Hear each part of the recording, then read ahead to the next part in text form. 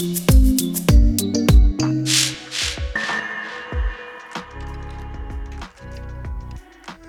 I'm Chantel. And I'm Matthew. And we're founders of Fifth Place, where our mission is to make the world a better place by enabling the how. Welcome to our Emotions Matter Really podcast. In this podcast, we explore everything about emotions, feelings, and what it is to become and remain emotionally fit. We interrogate the taboo around expressing and talking about emotions and feelings. We talk about all those things we want less of, like stress, anxiety, and burnout, and the things we want more of, like sleep, calm, and self-care. We explore tools, tips, and techniques for managing your emotions. We examine what it means to be emotionally fit and why this equals a better quality of life.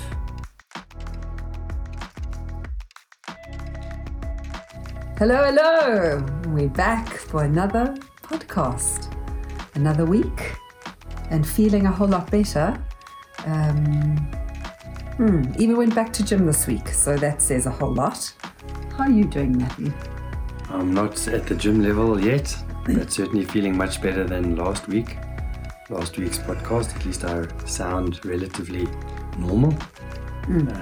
So I'm reckoning probably by this time next week, I will be right as rain. Yes, right as rain. Would be nice to get some too. Just when you thought that spring was round the corner, winter decided to nip that in the proverbial bud. Yes. So we are sitting again, slightly more wrapped up.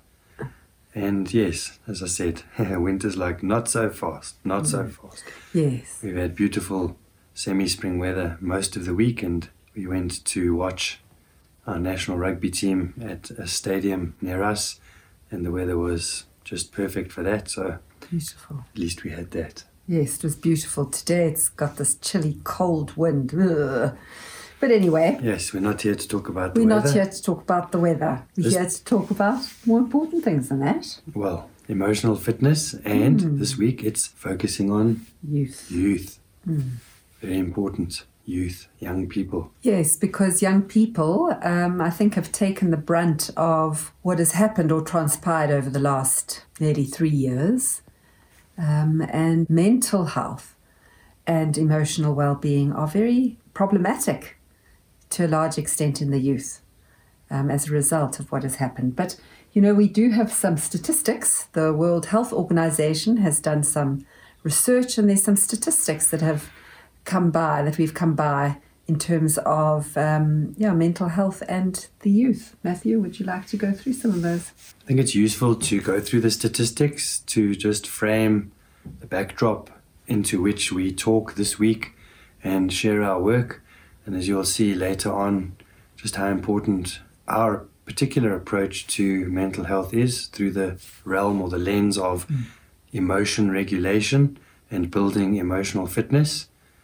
And to start with, globally, 1 in 7 10 to 19-year-olds experiences a mental disorder, and this accounts for 13% of the global burden of disease in this particular age group. So that says a lot, 13% of 10 to 19-year-olds. This is the way I understand it, effectively suffering from some kind of mental challenge. Mental disorder, and really it's a lot if you think about it. It's huge. And then depression, anxiety, and behavioral disorders are among the leading cause of illness and disability among adolescents. Suicide is the 4th leading cause of death among 15 to 19-year-olds. Sure. So I mean, we haven't really got into living a life and we're already deciding we've had enough, which is just tragic. And then the consequences of failing to address adolescent mental health conditions extend to adulthood. And this impairs both physical and mental health and limits opportunities for young people to lead fulfilling lives as adults. And that really talks into our approach as well, which says being proactive, prevention is better than cure. And because so many of our mental health challenges occur in childhood, why not start there? Why wait until the problem exists? Why not just attend to things? Why not upskill people to manage the way they feel? Yeah, why not indeed? And we'll come back to that. We'll come back to that in a little while in terms of this proactive approach. But just to reflect on what has and what adds to the challenges of particular the youth, that age group, the adolescent to young adult age group. And if we consider this last 2 and a bit years where we've had COVID-19 pandemic and the implications of that and what happened when we were in the throes of lockdown, isolation, masks, not attending school, having to be homeschooled, doing everything online, not being able to engage in any social activities, the isolation that came with that, being stuck at home, typically with parents that at the best of times teenagers want to get away from, but also at this stage where parents and adults were also going through really, really tough times and maybe couldn't be there to be as much of a support as they would have wanted or needed at the time. All of that really added to the burden of the mental health and well-being of adolescents. And as we know, what does isolation do? Well, yes, many studies have linked isolation and loneliness to an increased risk for depression, anxiety, substance abuse, and eating disorders, as well as a wide array of other mental health challenges. And isolation from peers is especially difficult for adolescents. And, could have increased suicide ideation in that population. Yes, I don't know that we are really going to fully appreciate. I don't think we have yet fully appreciated the effect of what the lockdown regulations did to all of us, but most importantly, our youth. And then social media, which during lockdown, and not even, but other times, can be a way of connecting. And adolescents and young people do that so well. They love to connect using social media, but it also has its downsides. Yes, too much time spent on social media and can carry risks. Experts say risks increase when adolescents obsess about gaining likes on their posts, making comparisons between how their life looks or how their body looks with others. And also these kind of sort of comparative activities or exercises, if you like, can lead again to those big three: anxiety, depression, and contemplation of suicide. It's really a no-win situation. No, it isn't. And less ability, I think, as a young person, when it's so important to be part of a group, less of an ability to regulate what actually is being shown to them. And worse, with social medias come the advent of cyberbullying, this really cruel invasion of another person's space through the social media, completely out of their control and open to the world, really, has become quite a pandemic in its own right and has led to massive increases in anxiety, depression, and again, that awful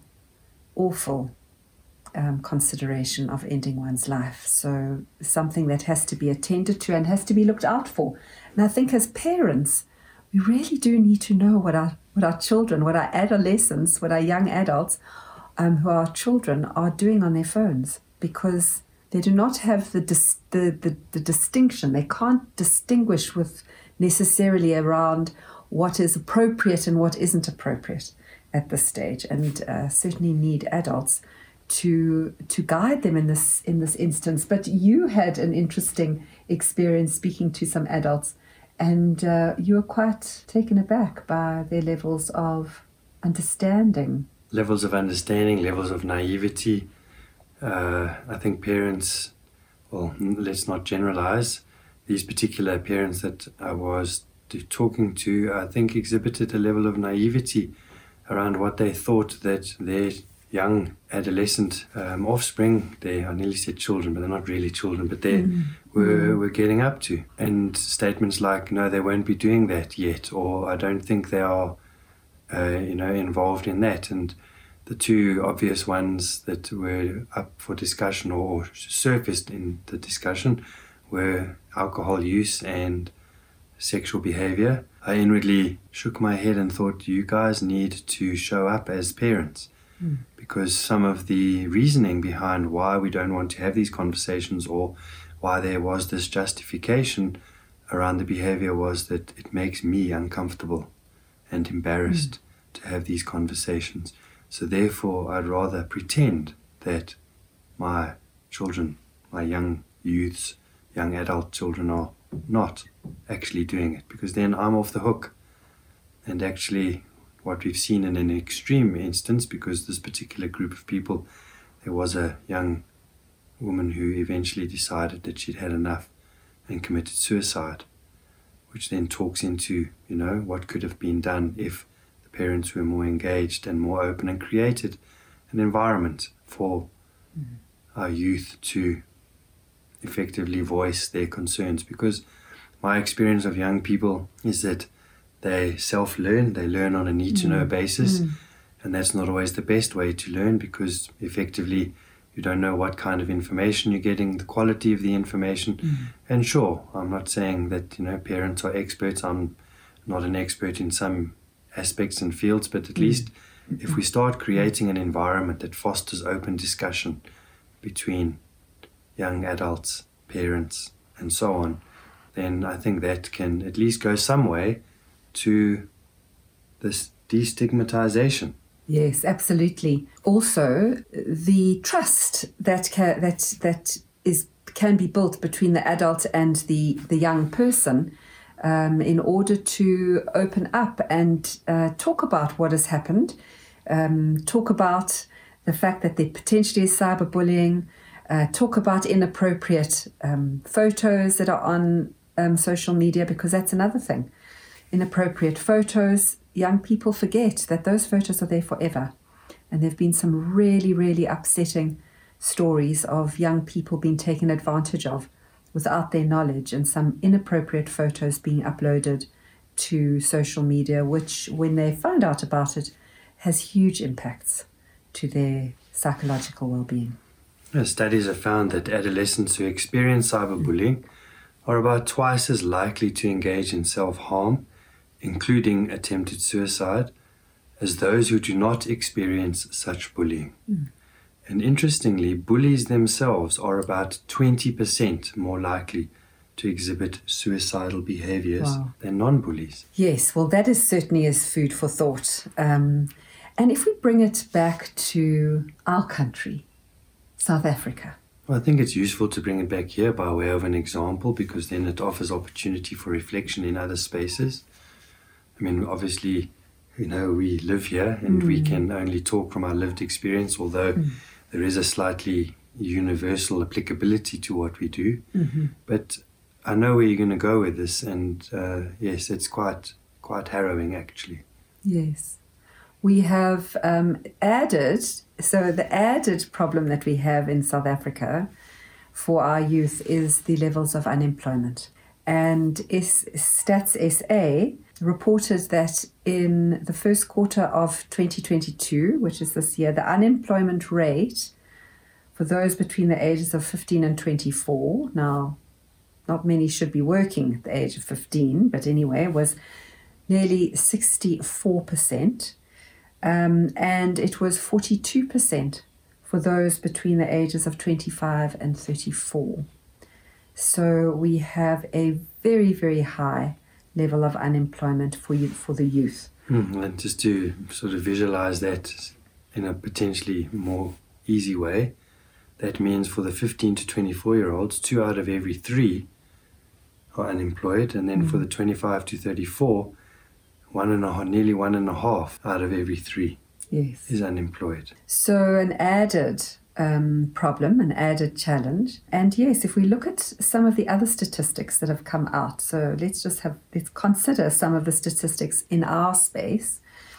And it's a quarter of young South Africans experience depression and anxiety, and up to 20% of high school pupils have tried to take their own lives.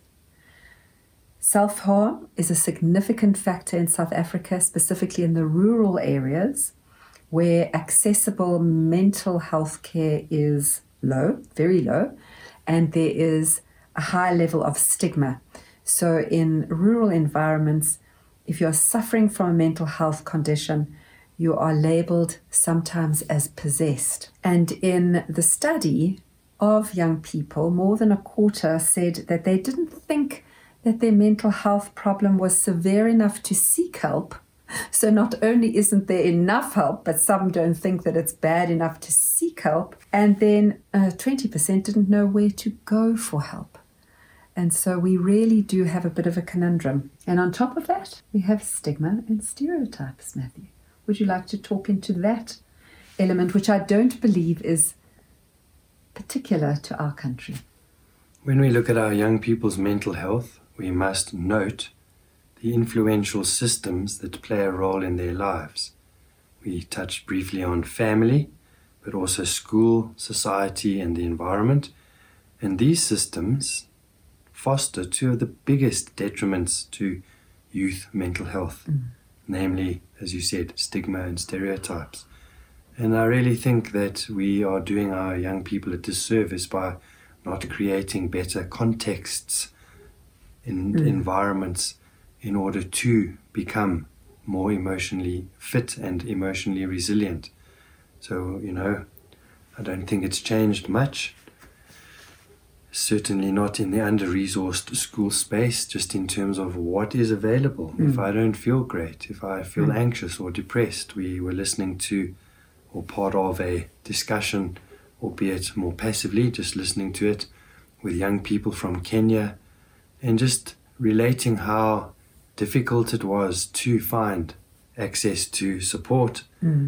Well-meaning peers saying things like, well, just sort of get on with it. Yes, yes. And don't so many people say that. And also the cost. And then the cost talks into, in that particular context, the cost of medication, which is really a route that many people think they need to go. And as we've seen, although it has a place in some instances, it doesn't necessarily equal healing.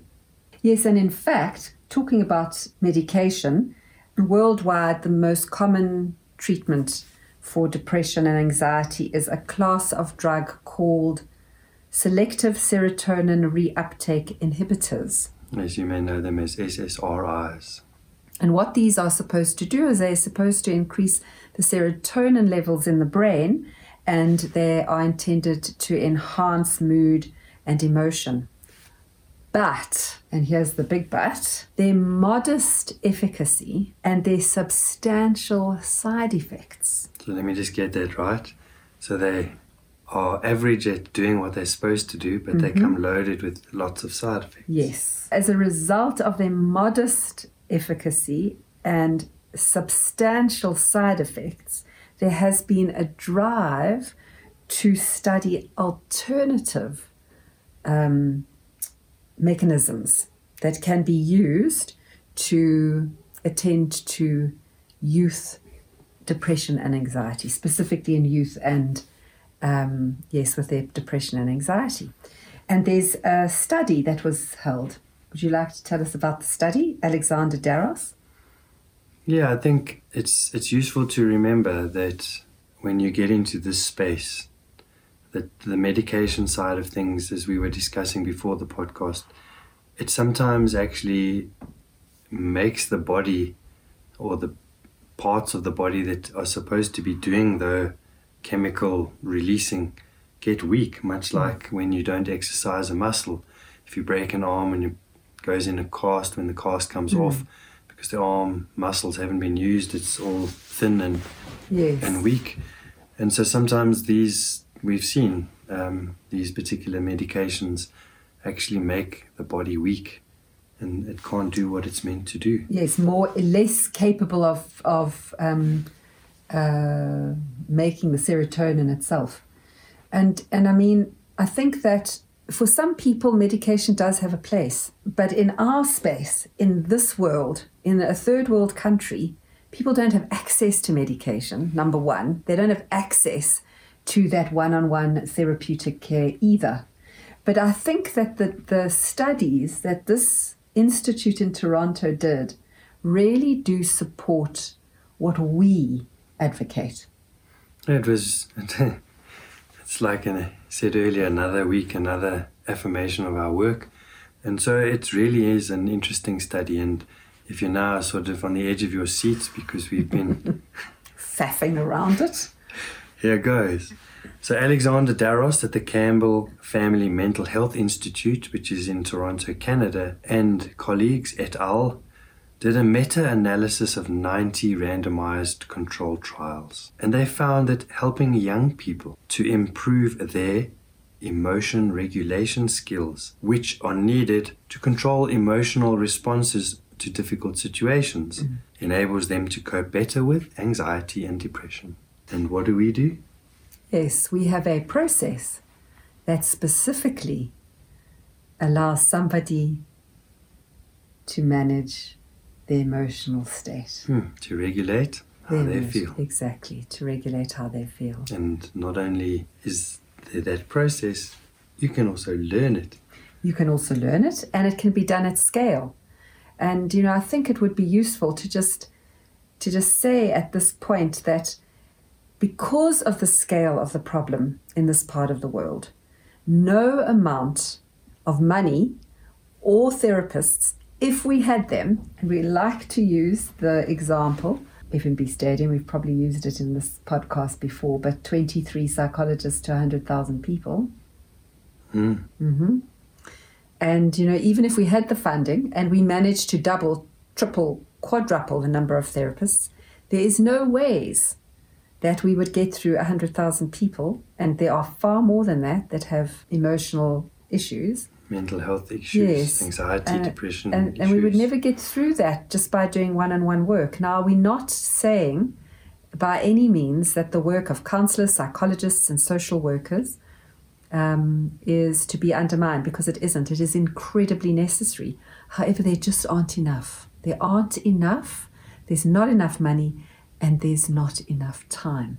And so when we went off to develop our process, we developed it with a specific requirement that it had to be done in groups. It had to be something that had to be done in groups. We needed to be simple, work with children as well as adults, and obviously young people as well.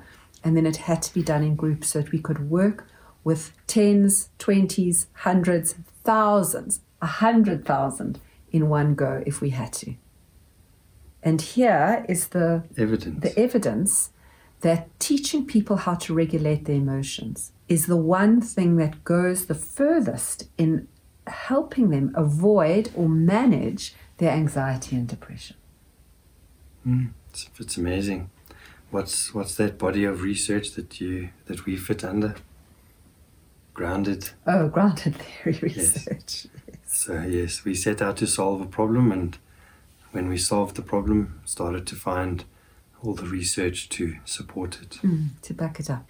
And our work also talks to not just one process, not just shape of emotion, which is what our process calls, or an emotional fitness class, which is where we do our process, but our approach to building emotional health is multifaceted, and it has 5 pillars. Thinking. Yes. Feeling. Moving. Nourishing. And relating. Absolutely. And so the call for mental health promotion and prevention interventions for adolescents really is to strengthen an individual's capacity to regulate these emotions, enhance alternatives to risk-taking behaviors, which really for us falls into the realm of banning, burying, avoiding, and numbing. Yes. The way that we feel. Then also building resilience for managing difficult situations and adversity, And then promoting supportive social environments and social networks. And these programs require a multi-level approach.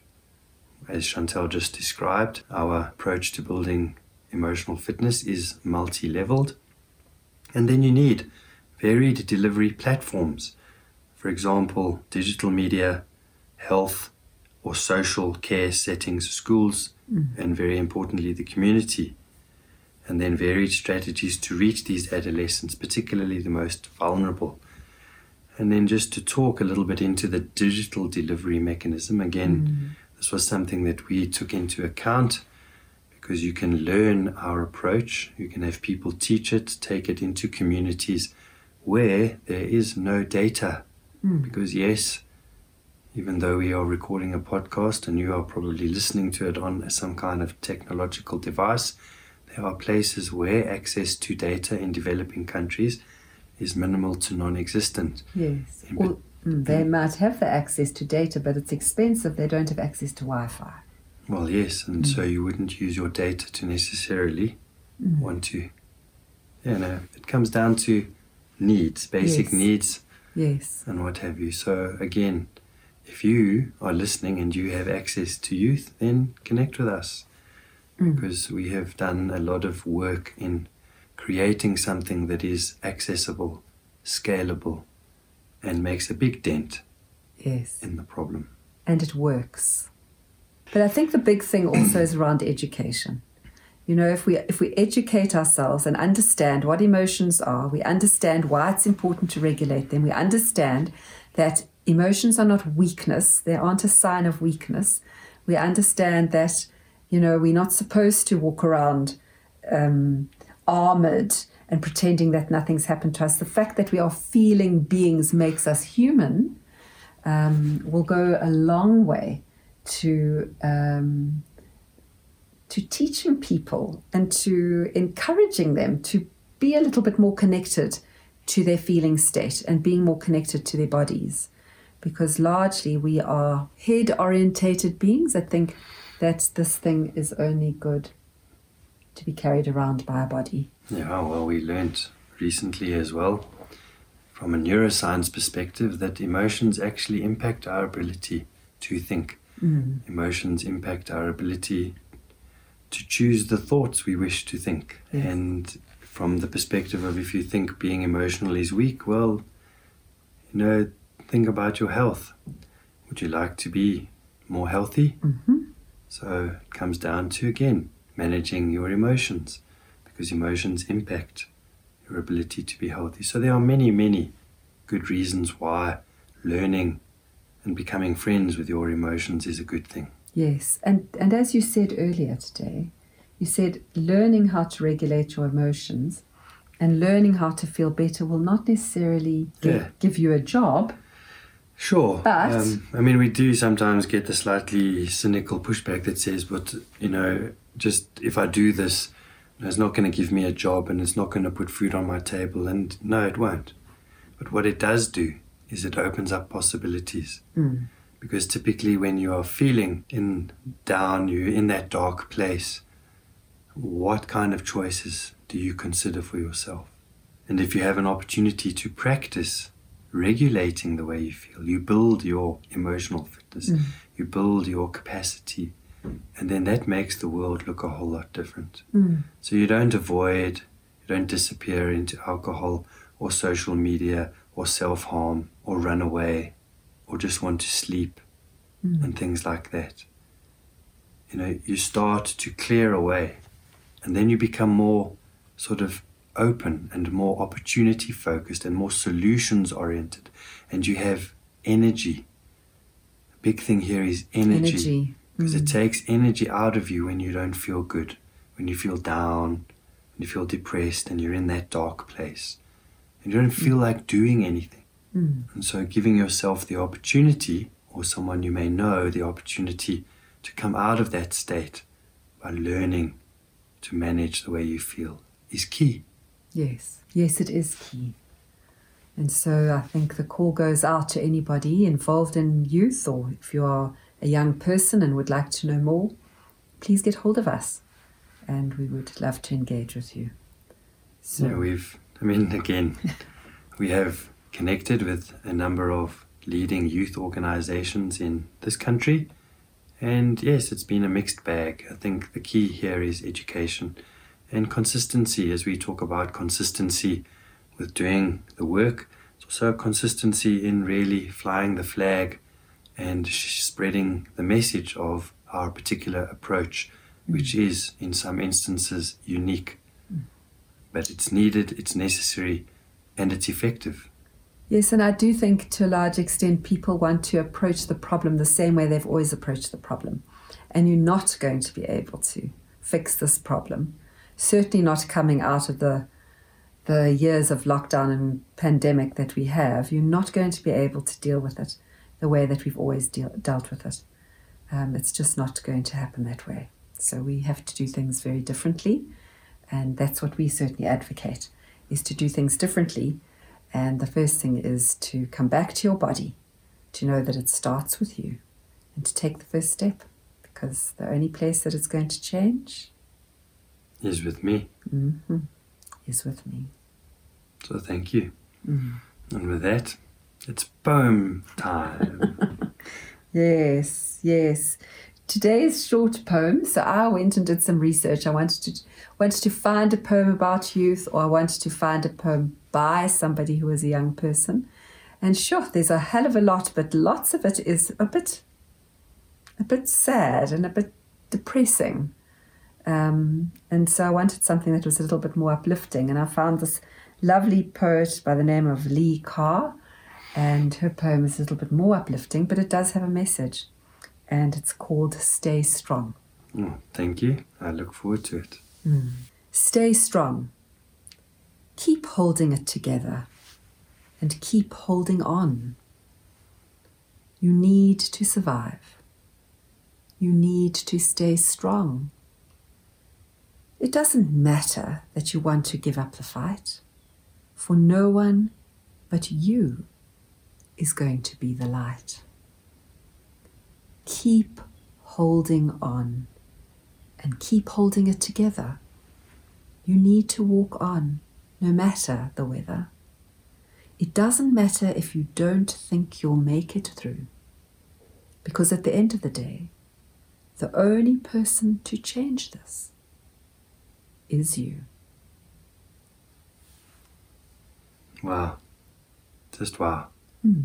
So a couple of things I would like to just say. It really resonated with me. I went through some really dark times as a young person. And if you've listened to our podcast, you'll know that I tried to commit suicide twice. And, I think back and wonder where we would be today if I had succeeded. Where would this body of work be? Where would all the people, the thousands of people that we've helped, and hopefully the thousands and hundreds of thousands and even millions more that we can connect with and reach, if I had succeeded? And really what that said to me is, it doesn't matter how dark, find a way, because you have a gift. You, listening person, have a gift that is uniquely you, uniquely yours. And whatever it is, and I have no idea what that is, there is no one like you. And no one can do what you can do, or no one can be you, because you are unique. And the world needs you and your uniqueness. Yes, absolutely. And then I'd just like to close out by sharing a perspective from someone who had, when he was asked this question, a lot of life. This particular person was celebrating his 80th birthday. And he was the poet Robert Frost. And Robert Frost is widely regarded as America's most distinguished poet.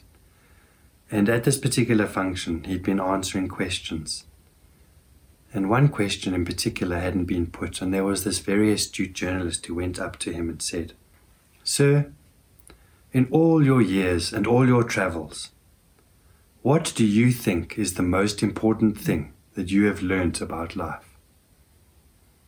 Robert Frost paused for a moment, and then with a twinkle sparkling under big bushy eyebrows, he replied, "In 3 words, I can sum up everything I have learnt about life. It goes on. In all the confusions of today, with all our troubles, with politicians and people slinging the word fear around, all of us become discouraged, tempted to say this is the end, the finish. But life, it goes on. It always has, it always will. Don't forget that. That's beautiful, and I'm so glad that you were able to bring that into this session, because that has been a very important message to you, that it goes on. Yes, I even have it tattooed. You do, absolutely. So show it. For those that eventually do see this on YouTube, can see it in all its glory. Well, it's not that glorious as a tattoo. No, but I mean, you want to show it, so show it. Like proof. There it is. There you go. To remind you, There. it goes on. It goes on. There we go, yes. And with that, thank you very much, Chantel. It's been a beautiful, beautiful podcast again. So I really appreciate all the work that you've done in bringing it to this level so that we can share our work. Yes, and so it's time to say farewell, and just to all the youth out there. Really, it's important that you do focus on building your emotional fitness. You are needed, we need you, and the future needs you. And so from me, Chantel, remember, be kind and be gentle to yourselves. And until we meet again, bye for now. And from me, Matthew, just remember, it goes on. Wishing you well.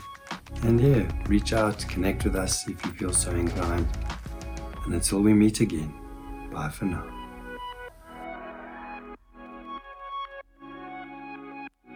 If you enjoyed this podcast and want to know more about us, go to our website, fifth.place. Yes, 5th.place. For more ways to build your emotional fitness, to learn how to regulate your emotions, you can learn to master your emotions or attend an emotional fitness class. These are both short courses that we offer, and the links are in the description for this podcast. And then lastly, if you found this podcast to be of value, you'd like to match this value and consider making a donation to us at Fifth Place. This will enable us to provide you with more valuable content, and additionally, it enables us to take our work into those places that we described in this particular episode. You know, those places that can't access data